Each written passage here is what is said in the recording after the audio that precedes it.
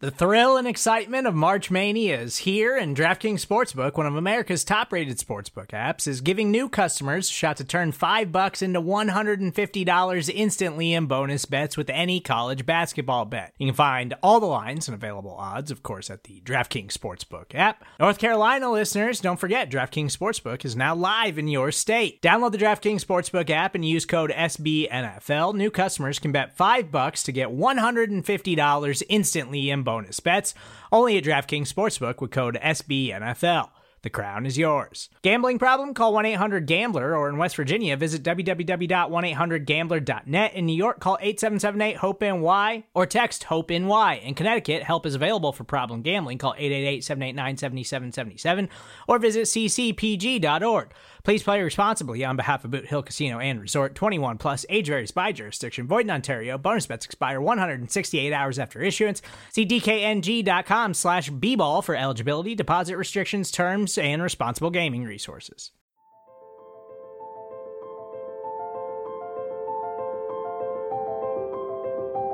Michael Kist. You caught me not listening again? Benjamin Solak. You never listen! It's the Kist and Solak Show.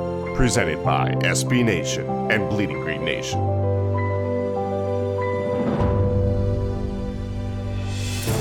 You are flying high on the Kist and Solak Show. This is episode 102, brought to you by the fine folks at SB Nation and Bleeding Green Nation. I am your host, Michael Kist. Follow my work at bleedinggreennation.com. Follow me on Twitter at Michael Kist NFL. That's KIST. As always, joined by the best doggone co-host in the game, Mr. 9-Year Streak Without a Bad Day. He is Benjamin Solak. Follow his work for thedraftnetwork.com. Follow him on Twitter at Benjamin Solak. That's SOLAK. Ben, how you doing, brother? Mike, every day is a good day to be alive. Thank you so much for asking.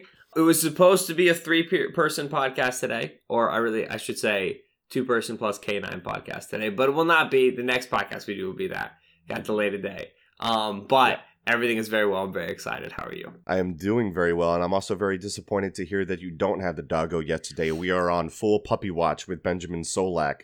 Unfortunately, that day is not today. I would have loved to have met the little fella. It's a girl, right? You're getting the girl that you showed me? Yes, that's the game plan. Her name is Ruby. She's adorable. We're getting her later. We're recording this on Thursday morning. We're getting her Thursday late afternoon and evening. And so hopefully this will come out. People will hear. People will get excited. But we'll be able to have a picture of her in the new house and say hello to the internet by the end of the day. Yeah, we were supposed to get her yesterday, but then things got delayed and pushed back, which was great because my fiance worked the overnight shift, and so she was up at 2, and she wanted to go to bed. And I was like, no, they're going to call. Don't worry about it. It's going to be fine. They're going to call. And we kept her up a lot later than she wanted to be kept up. She's not my biggest fan right now, but the dog will fix that. We'll be okay. So puppy watch continues late into the night Thursday. We'll let you know if anything happens. Ben, let's talk about what we're going to be talking about today. It's not about puppies. It is about the NFC East. So recently what I did was I wrote an article for bleedinggreennation.com, and this is going to be a 3-part series that I do because special teamers are people too, but we're not going to do special teamers today.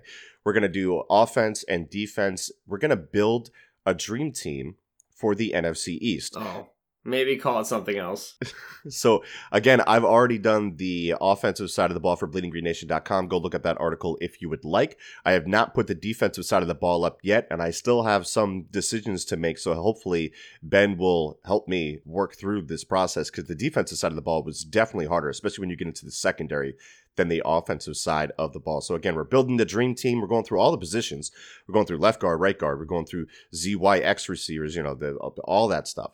So let's get into it, Ben. Mm-hmm. Quarterback. I mean, we already kind of did the Dak Prescott versus Carson Wentz thing on the Kist and Solak Show, Eye on the Enemy, episode 101, where we previewed the Dallas Cowboys outlook, and I went on that little bit of a rant.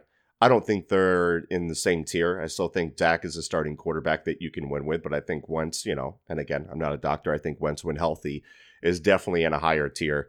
And, you see guys like Daniel Jeremiah today posting, his top offenses in the league, right. And Philadelphia is up there at number 2. The hype around this offense is real, and it's for a reason. And like I've said before, it's hard to find a credible analyst that really studies quarterbacks that would put Dak ahead of Wentz on just terms of pure talent. That's what it circles back to for me. Is like, if you're going to make this pick Dak and not Wentz, you've got to justify it. Whereas you can make it Wentz and not Dak, and really nobody would be like, hey. Yeah.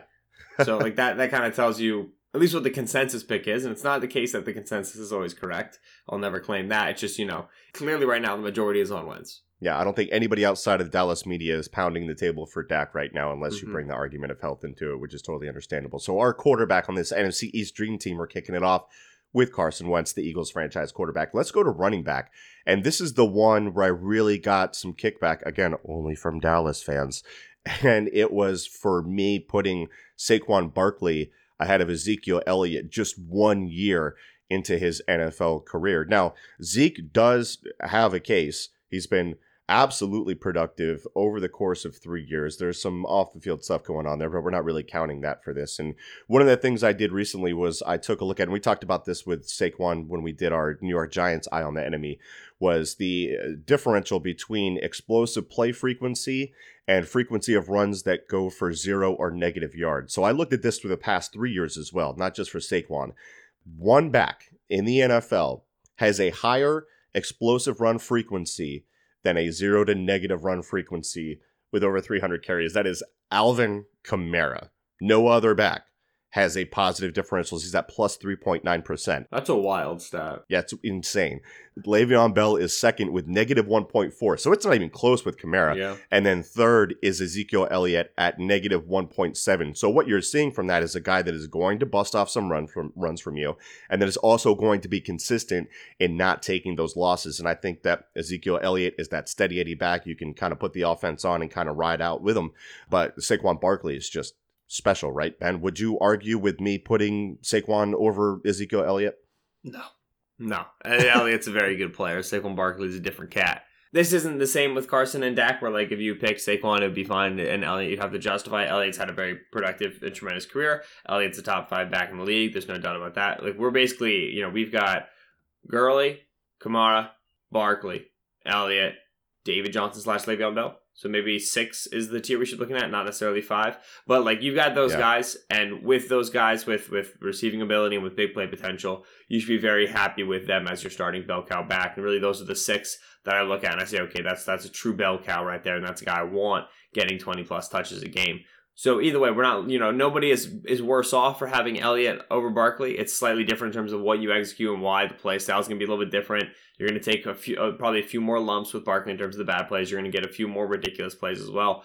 But Barkley has a special talent, a special athletic ability that Elliott does not bring to the table. That blue chip trait is very exciting. We've already seen Barkley translate to the NFL level. Now we expect him to get better. I think he's already at Elliott's level, and he's got a much better, higher ceiling projection moving forward. So Barkley was the same pick for me. It was not easy, but Barkley. Yeah, you had to kind of think about it, but I think Barkley is the easy choice there. Also, Wendell Smallwood's in that mix. You gotta, make sure you give him his due as well. I totally forgot about him. We got to tear this whole thing down. Exactly. I got to do the whole article again. By the way, if Wendell Smallwood makes the team again, I'm gonna be furious. Anyway, go ahead.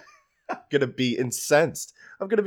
You bring in 2 running backs, and Jordan Howard and Miles Sanders, and you still keep 4, and the 4th is Wendell Smallwood. It sounds laughable, but it's not, because it could happen. He's not even a returner. What does he bring? He's not even a running back, Mike. Let's start there. So let's go to wide receiver. I'm going to do this in a group of 3 because we got a lot of positions to get through. So what I did was I split it up through X, Z, and slot. So X receiver, the guy tethered to the line, going to deal with a little bit more press. That's your bigger body type wide receiver. I went with Alshon Jeffrey there. For the Z receiver, the guy that you can move around more in motion, is going to be off the line a little bit. That's your separator. That's Amari Cooper from the Dallas Cowboys. I don't even think that's close with the other Z receivers around the league. The only argument I think I would have there is Deshaun Jackson, who can be a better deep threat. But really, when you look at the numbers, Cooper is producing at a high level and fixed a lot of the things that has been a bugaboo in his career, like his hands, drops his drop pass rate from 20% and 17.2% to 5.7% in 2018. That was the major thing holding him back the year before. He kind of cleaned that up. We'll see if that sustains itself over a long period of time. My slot receiver, and I had a difficult time with this one, I went with Golden Tate over Nelson Aguilar and the rest of the guys. And here's the thing, I'm projecting Sterling Shepard to see more outside reps with Tate in the building. Right, that's the tricky thing. Yeah, so I didn't necessarily include him in there, but I went with Tate as my slot. So Cooper, Jeffrey, Tate is my wide receiver trio if I'm building my dream team. What about you, Ben? Yeah, I think if you do all right, there are 12 starting receivers in the NFC East. Now take who you want and put them at the positions.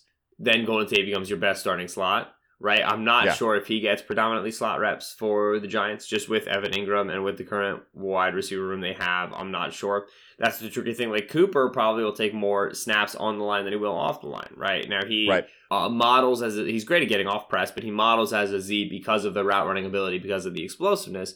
But he'll probably be an X for the Cowboys. So it is tricky. I do think, probably the best 3 wide receivers you could put together, X, Z, and slot from the 12 starters are Tate, Cooper, and Alshon. That's one that probably makes the most sense. Those are probably your 3 top guys. I agree with you in the sense that I'd love to find a way to sneak Deshaun in there, but like, Tate's such a prototypical slot, and Cooper is very much so a successful and dynamic Z. I mean, he plays the X for the Cowboys very well, and so it's Jackson's definitely 4. He's definitely, I think, the 4th receiver there, and then I think there's a drop off after 4, right? Then you're in like Sterling Shepard, Nelson Aguilar, Michael Gallup, young Josh guys Doctson, who probably aren't that good, right? Paul Richardson, it's just and it's worth noting, we've now ripped through almost all the skill positions. We're going to get to tight end, and we're not going to turn out a Washington Redskin. And that trend is probably going to continue as we go through this thing. So that's for our the wide whole receiver group offense. for the entire offense. I really can't. You can only make one argument, and it's not really even a good one. Tight end. Let's go to tight end. The Eagles. I mean, I could probably put both. Could I put Zach Ertz and Dallas Goedert as the top 2? Like, if I were picking a 12 personnel offense and I took slot out of it, could I go 12 personnel with the Philadelphia Eagles, Zach Ertz, and Dallas Goedert? Excuse you, the Dallas Cowboys have a Hall of Famer, Jason Witten. As Jeff Kavanaugh pointed out. I mean, like, not Jordan Reed, not with how he currently is. Like, Vernon Davis is still good. Yeah. Goddard's probably better than Ingram right now. I mean, he's up there. So it's a discussion, but nobody touches Zach Ertz. You set records for your position. You are a lock. Zach Ertz, one of the best tight ends in the league right now, an elite route runner. So I don't think there's much of a discussion there. The discussion is about tight end too. Who do you want to go with? BGN listeners, hit us up. Is it Dallas Goedert? Is it Vernon Davis? Is it Evan Ingram? Yeah, I'm sure all of our Eagles listeners will be like, Vernon Davis, for sure. But then other people will see it, and then other people will get mad. Let's upset other franchises' fan bases with how good our Mike tight is ends just are. doing anything for interaction right now. Anything for the clicks. Do you think Eagles fans know that I don't think Zach Ertz is the best tight end in the league? Do you think Zach Ertz is the best tight end in the league? I don't. Okay, me neither. We don't have to go into any more detail than that. Really? We don't want to talk about Travis Kelce or George Kittle? Right. So those are the top 3. If those aren't your top 3, you're wrong. How would you rank them? Very quick. Dude, you said Kittle top 1 the other day. Now, here's the thing. I'm willing to explore that, and I've been watching some Kittle lately, so I haven't fully graded him yet or anything like that. I'm going to say it's a serious conversation about George Kittle as the top tight end in the NFL. Like, it's a serious one. And I'm not going to tell you he doesn't benefit from Shanahan in the offense, because sure. he does. But it's worth noting, it's not like Shanahan was out here scheming great tight end seasons every season he was an offensive coordinator. No. He got Kittle, and he was like, well, snap. Looks like I'm going to have to build out some new things for this fella, right? Like, Shanahan's a good designer, but it's not like he was always doing great stuff with tight ends. So there is a lot intrinsic to Kittle in terms of his explosiveness, his just long speed, and then his physicality in the open field that makes you really want to get the ball in his hands, especially. And this is what makes him, I think, different than like Zach Ertz. Ertz, you want to get him the football, right? You want to throw him. Like they throw him little intermediate routes and little set routes, little curl routes, whatever. Ertz is very good on covering, good leverage. We all know that Ertz does not break tackles. Kittle, unlike most tight ends in the league, is a guy you want to get the ball while he's moving in space, which is not regular. It's him and Kelce are the only 2 tight ends that are really like consummate good tight ends who that's true of. You could say it's also true of like, Jonnu Smith for the Titans, but Jonnu Smith's also bad at a lot of stuff, so like it doesn't really matter, you know what I mean? George Kittle, can I throw this stat out there for you, just to highlight your point about yards after catch? Yes. Next Gen Stats has been doing this thing called expected yak. Yeah, XYAC. For the last 3 years. They've done 2016, 2017, 2018. Based on all the data that they have on the play, they basically come up with a number of how much yards after catch a player should get once he catches the ball. In the last 3 years, nobody out of wide receivers and tight ends, so I'll throw in wide receivers in this too, nobody has a better year for plus minus the differential for yards expected versus yards gained after the catch, then George Kittle, plus 3.2. Healthy. That's insane. To put that into context, Yeah. every 3 catches, he picks up a first down that no one else would have picked up. Essentially, right. Yeah. Every 3 catches, he picks up 9.6 extra yards than another average NFL player who would have gotten his targets at his depth, wherever he was with defenders near him, whatever. So every 3 catches, instead of being at the 40, you're at the 30. Yeah. Might be good. Might be good. Might be helpful. Watch his big plays. Watch his yards after catch runs. They're incredible. Big man is a moose that can move, man. Healthy young man. He is spry. I was a big fan of his coming out of Iowa, and he was a dog as a blocker and a projection as a receiver, and boy, did he blow that projection away. I thought I was high on him. My last day 3 grade, or excuse me, round 3 grade, which is awesome because I can say I had a day 2 grade on George Kittle. Meanwhile, he was like 0.04 points ahead of being a day 3 player. Yeah, I had a day 2 grade on him. And you were probably high on him. I mean, that's around where I had him, and I was quote unquote high on him. Nobody was high enough on Kittle. Okay, let's move it on to left tackle Tyron Smith, man. Does Trent Williams, Jason Peters, can they contend with him at this point? Tyron's a beast. I think he's fully back healthy. Like, he's crushing it. That's the dude, right? I would argue that yes, Peters can, but it's also Tyron Smith. Okay. I think it's easy for us to because Peters has been injured and banged up, and we've been bringing Vaitai in to just forget that Peters is a dominant left tackle. He's a top 5 left tackle in the league, the same way that Smith is. I still think it's Smith.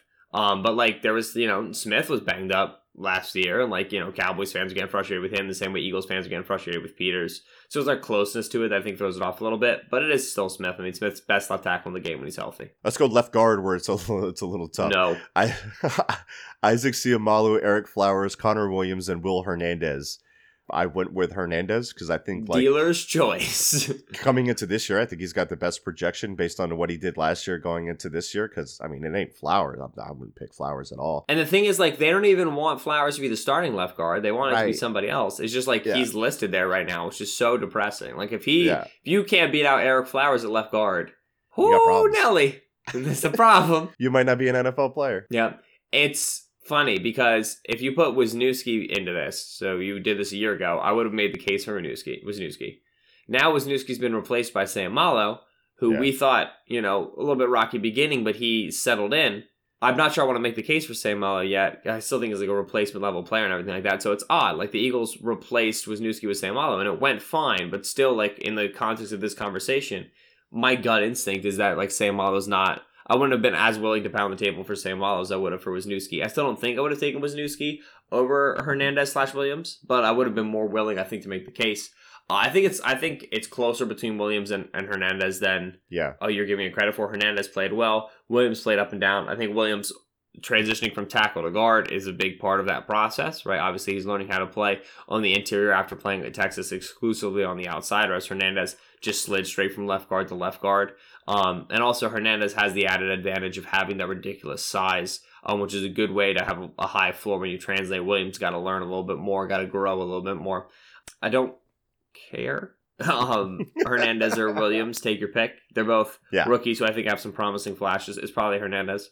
But Williams deserves, I had a first round grade on him at tackle. They're moving him to guard. That's fine. Yeah. But I think he's a good player, and I think he's going to take steps forward. So he's still a guy to watch. I expect him to be good for the Cowboys for his career. All right. And then center to right, we've got Jason Kelce at center is what I have. Obviously, Travis Frederick can compete for that if he is back fully healthy. Unfortunately, had that health issue going on with him, that Guillain-Barré syndrome, I believe it was. I'm not sure. Guillain-Barré. Guillain-Barré? Is that what it is? Yeah, you need to watch more House. Why is it got the little accent over the E? What does that mean? How should I pronounce it? Oh, maybe there is actually something. I don't know. Oh, okay. Okay. I thought you knew French. Time for Google. Maybe I need to watch more House. Well, you do that. I had so Jason Kelce at center. At right guard, that's where it gets really tough because you're talking Brandon Brooks, who is returning from an injury, Brandon Scherf from Washington, Kevin Zeitler could be a challenge there for the Giants. They traded for Zeitler. Zach Martin, though, still my right guard. I mean, guy's one of the best guards in the game. That's super deep compared to the left guard position that we just went through. And then at right tackle, I mean, Morgan Moses, La'el Collins, Mike Remmers. Nope. Lane Johnson, thank you. Then Mike Rubmer's laugh was funny. Okay, according to Emma Saying, which is the YouTube account where they just say things, it's not even close to anything either of us were saying. So they actually pronounced the L's. She did, which I do not trust because I thought this was French. But regardless, we all know I cannot be trusted around French words. Center is Jason Kelce. Kelce's the best center of the game when he's healthy. I shouldn't even say when he's healthy. He's been healthy the past 2 years. So Kelce's the best center of the game. Zach Martin at right guard. To me, it goes Martin, Scherf, Brooks. Yeah. I'll be honest with you. I cannot say I've watched enough Kevin Zeitler to really place him. I know people like him. I know he's good. But Brooks, Scherf, and Martin are all great. And I don't really know where Zeitler is. Didn't watch enough Cleveland Browns offensive line. That's on me. But to me, Martin, I think Scherf is a better player than Brooks, but they're both really talented guys. They're both tackle-sized dudes, just hog-mollying it up. And then right tackle is Lane Johnson. It's the easiest one on the entire line. And yeah, that's a good point on Zeitler. I really haven't, because he hasn't been in the division and we haven't had to done a bunch of previews against the Browns. We haven't really played them since Wentz's rookie year, if I'm not mistaken. So yeah, first game. We haven't really run across their film that much. So I'll give you that. I think Zeitler will be good, though. Let's move it over to the defense after the break here on Bleeding Green Nation, the Kist and Solak Show, episode 102. Let's recap real quick the offense here. Let's just run through it. Quarterback, Carson Wentz. Running back, Saquon Barkley. We've got our wide receiver trio of Alshon Jeffrey, Amari Cooper, and Golden Tate. Then our tight end is Zach Ertz, and then maybe Dallas Goedert. When we go 12, we'll talk about it. Left tackle, Tyron Smith. Left guard, Will Hernandez. Center, Jason Kelce. Right guard, Zach Martin. And right tackle, Lane Johnson. When we come back here on the Kist and Solak Show, we'll be talking about the defensive side of the ball with the top players at each position in the NFC East. We're building a dream team, baby. We'll be back right after this. We are back here on the Kist and Solak Show, episode 102. Brought to you by the fine folks at SB Nation and Bleeding Green Nation. Michael Kist here with Benjamin Solak. We're talking NFC East Dream Team, building a winner, championship team. Let's go to the defensive side of the ball. Let's start with the defensive ends. I'm not going to discriminate between left and right, even though I really could, because Brandon Graham switched from the left to the right last year after the Derek Barnett injury, which was not usual for him. Wait, so we're not discriminating? No. But we could anyway, because Brandon Graham switched to begin with and shown he can switch and be effective. If we're not switching, Brandon Graham is not my top two. Ooh, is it Kerrigan? It's Kerrigan. Yeah. DeMarcus Lawrence and Brandon Graham, I think, are mine. Remember, this is the one that I have not written yet, so I can be swayed by a persuasive argument. However, I do feel that Kerrigan is a Hall of Famer, so possibly it is Kerrigan. Listen, Brandon Graham is no one's going to argue that Brandon Graham is a fantastic player. All right. Yeah. I will not get anywhere close to the argument Brandon Graham is the man. Kerrigan has started all 16 games of every season he has played in for 8 seasons. He has hit double-digit sacks in 4 of the last 5 seasons, and the season in which he didn't, he got 9.5. He has at least 2 forced fumbles in every single game he has played. Or every single season he has played. I was going to say, wow. He has never had less than 7.5 sacks in a season. Ryan Kerrigan has played 8 years in the league and has averaged 10.5 sacks per season. Yeah. And he's an Iron Man. So you take Kerrigan right now. He's going to be 31 when he plays this year, which I believe Brandon Graham's also going to be. Brandon Graham's going to be about 32? 30. No, he's 31. He turned 31 in April. He's going to be 31. But to recap, Graham has only had more than 7.5 sacks once in his career. It was 2017. Kerrigan has done it 8 times in his career out of 8 possible seasons. Now, Graham has only been a starter for the past 4 seasons. 6.5, 5.5, 9.5, and 4. And as we know, pressures are also a big part of Graham's game. But you can't sit there and tell me you would not like to add 10.5 sacks. Take it to the bank. Easily predicted. There's no doubt he's getting double-digit sacks. Yeah. Every year, opposite Fletcher Cox. In this case, opposite DeMarcus Lawrence and also Fletcher Cox. But objectively speaking, Kerrigan's a more productive player. And film-wise, they're both comparable. They're both excellent rushers. They're also quite similar rushers. They're a little bit not smaller guys, but they're a little bit squattier guys. Kerrigan is listed 6'4". I don't think he's 6'4".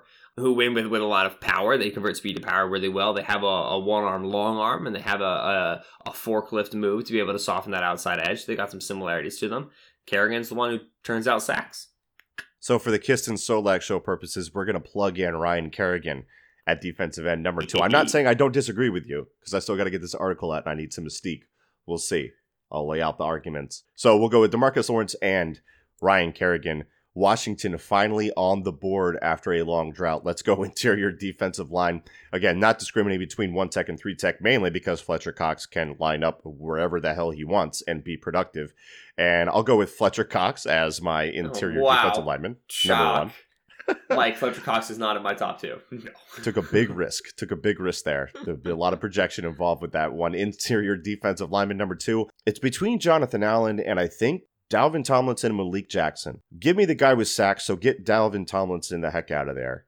Then it's between Jonathan Allen and Malik Jackson, and if I have to play him for 3 downs, I think I have to go with Jonathan Allen. What about you? Just because the run defense for Jackson was so bad last year. I think that's an underrated. He's going to be a great pass rusher, but he did not defend the run at all. Yeah, it's Jonathan Allen for me with a lot less hesitation. Jackson's a good player. Tomlinson is good at his role. The other guy who deserves mention, just because he's interesting, is BJ Hill for the Giants. Oh, yeah. But Hill is fascinating. Hill played interior at NC State, rookie for the Giants in the 3-4. He's kind of playing like a big end, a 4 technique, 5.5 sacks, playing time grew every single week. Really, really solid for them. But Allen is an elite player who was drafted, would have been a top half of the first round if not for some injury concerns. Obviously, those were borne out in his first year. He got injured, but his sophomore season was really, really strong. You expect him to get better. Jonathan Allen is to me the easy pick. Monster front 4. DeMarcus Lawrence, Ryan Kerrigan, Fletcher Cox, and Jonathan Allen is your front 4. It's monster in terms of like it's effective, but it's also like just huge. Like it's just big boys. Like everybody there is 260. Like Lawrence and Kerrigan are both 260. Right. Fletcher and Allen are both over 300. Like it's healthy. So you got some big boys. Let's get some big boys to fly around at the linebacker position. This one.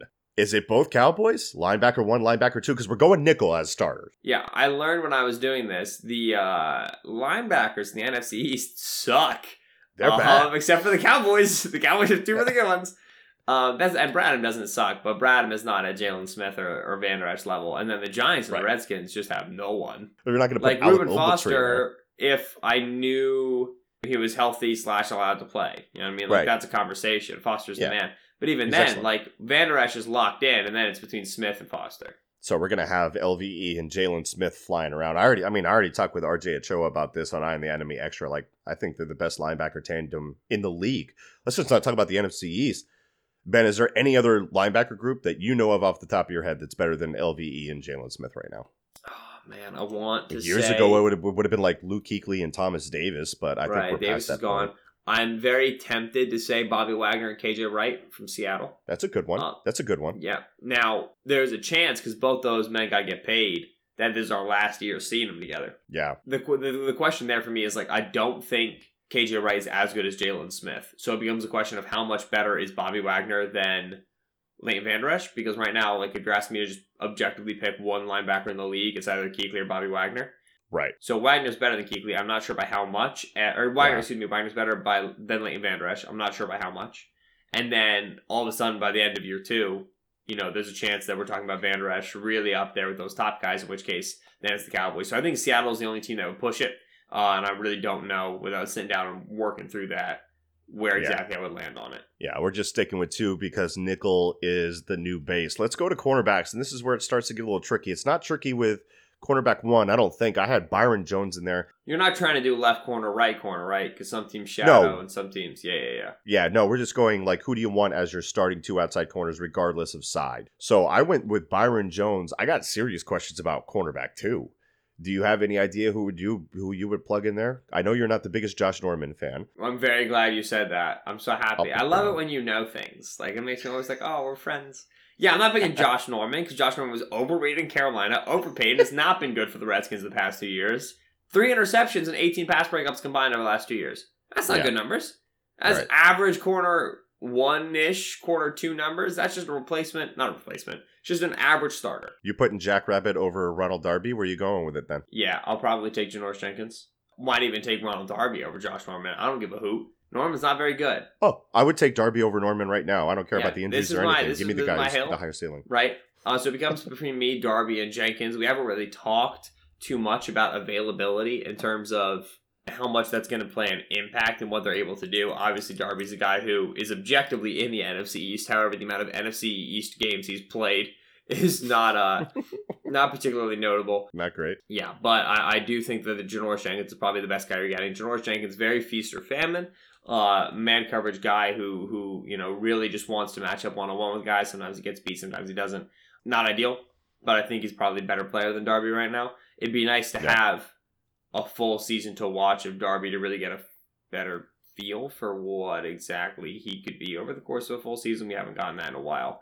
The important part of the story here, Mike, is that it's not Josh Norman. I agree. As long as you keep him out, I think you're right.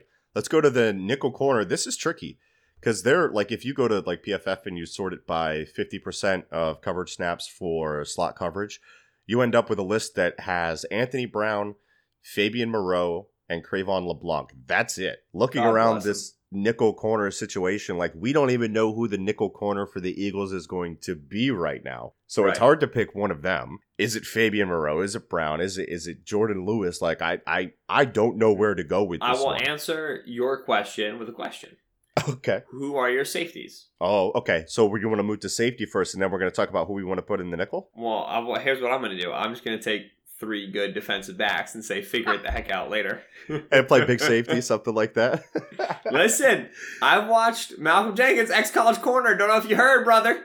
But he can go ahead and play the nickel. He can. I mean, I think the stat was that I put up the other day something like 481 snaps or so. He played at either free safety or nickel. He played a ton of nickel. Like they move him around a lot. He's not just a box guy. So Right. I could see And that if argument. only there was another young defensive back in the NFC East who was moved around from safety to corner and showed proficiency at both spots and thereby was able to provide this versatility such that we might call him a nickel, but who knows what he really is. So who is that? Who's your guy? Who you moving around? So I'm taking Avonte Maddox in the nickel. Oh, I'm I like taking that. Malcolm Jenkins as strong free safety. I don't know. I'm going Malcolm Jenkins as a strong safety. I'm putting him over Landon Collins. Right, I think and he's that's got the more thing. versatility. The other safety that I want is Landon Collins. Right. So how do you make So- that fit? Right. So on non-heavy pass downs, right, on rundowns, I'll put Maddox high, and I'll put Mhm. Jenkins in the nickel, and I'll I put love Collins this. in the box. And on Yeah. pass downs, I'll bring Maddox and Jenkins down, and I'll put Collins, I don't know, high, whatever the heck, I don't care. So verse 12 personnel, you've got both Collins and Jenkins in the box. You can go big nickel against 12, and then you can go like actual nickel with Maddox rolled down to I'm cover just playing the slot matchups, Mike. receiver. I'm playing matchups. You know what? We're playing matchups, Yeah, which is defensive. that's right. Which is defensive coordinator code for I don't have players who fit positions well. So I'm gonna play matchups. I'm just gonna, we're gonna adjust week to week. We're gonna see kind of what the offense is giving us. We're very confident in our guys. We know we have multiple guys who can do multiple things well, and so we want to be able to present different looks against different offenses. So yeah, we're gonna play Yeah. matchups. Next question. Yeah, you need safeties that can do both. You got to be able to roll your safeties in today's NFL. Yeah. So Which I would like this time last year, probably would have taken McLeod. Liked what McLeod yeah, I had did. McLeod with like 5 question marks next to his Right, name. and I really like what McLeod did in the first couple weeks of the season, especially like outside of free. Like he was doing a lot of stuff like Yeah. coming down into a rat as a robber or whatever. Overlapping zones. I thought he was really good at that. Like he was awesome. Yeah, so I just don't know who McLeod is right now because we got to see a guy come back from an injury like that. So Collins, Jenkins, Maddox. I thought a little bit about Anthony Brown because I kind of like Anthony Brown, but I Yeah, me don't too. really know. Yeah, we got a hodgepodge here. Collins, Yeah. Jenkins, Maddox is. And here's the is important thing, role because there. this is easy to forget. We're talking about Landon Collins, the Washington Redskin. He's not a New York Giant anymore, right? Right. At Yeah. first, while I'm envisioning this team, I'm seeing him in blue. He's not in blue. He's in red and gold. But that's an important note because, and this circles back to like our Eye on the Enemy discussions, Mike, we didn't get a single Redskins offensive player. We did not get a single Giants defensive player. Hmm. Do you want to know why Yeah. we don't think these two teams are going to be good? Because they can't get 1 out of 11 dudes onto a unit, onto just a divisional team. With some serious conversations Right. happening, with some serious opportunities. And yeah. that goes back to Dallas being quite a good team, right? Dallas got 4 players on this defense, depending on kind of what you're doing with the corners. Well, I guess, because, so Jenkins, you get a giant in on the defense. But if it's Darby, which I think is a very legitimate name, then you've got 4 Eagles and 4 Cowboys on the defense. And then offensively, you've got 1, 2, 3, 4, 5 Eagles and 3 Cowboys. Yeah. I mean, these are 2 teams with elite players at important positions. Yep. Giants Redskins can't hold a candle to it. Not at all. And that's kind of what we've been talking about on the Eye on the Enemy series with all 3 teams. We are done, by the way, with the NFC East with the Eye on the Enemy series. We've covered the Cowboys, Washington, New York. We've covered them all. Then we're going to start branching out to the rest of the NFC. But we did want to have this discussion and build our dream team, both offense and defense, for the NFC East. Had a good time. And I'm going to write up and make my final decisions for this, hopefully very soon. I'm sure BLG would like that. May he forever reign. He is on vacation right now, waiting for BLG to return so we can start pumping out this content, get BGN Radio back into your life. But we also do have a special guest coming your way tomorrow. I'm not going to make any promises because, things happen, so on and so forth.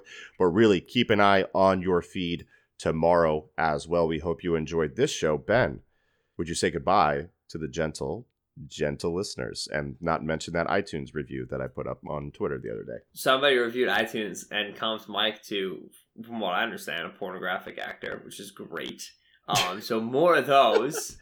He said I was a runner-up in a Johnny Sins lookalike contest, teaching his prepubescent son life lessons while also breaking down some Eagles film. And he spelled tries, as in tries to teach me lessons, TRY''S, which was my least favorite part of the review.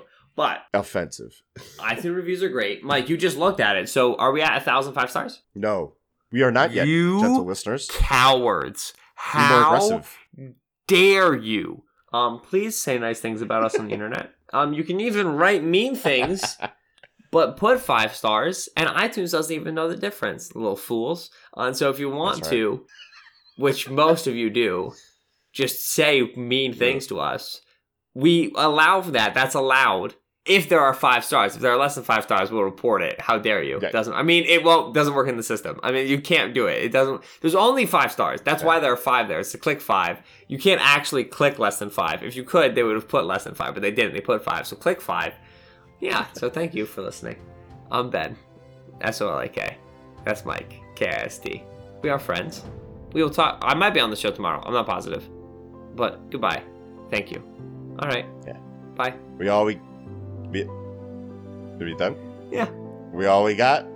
We all we need. I'm really trying to get this iTunes to load, but I just clicked on Imagine Dragons. Fly, Eagles, fly. That was a mistake.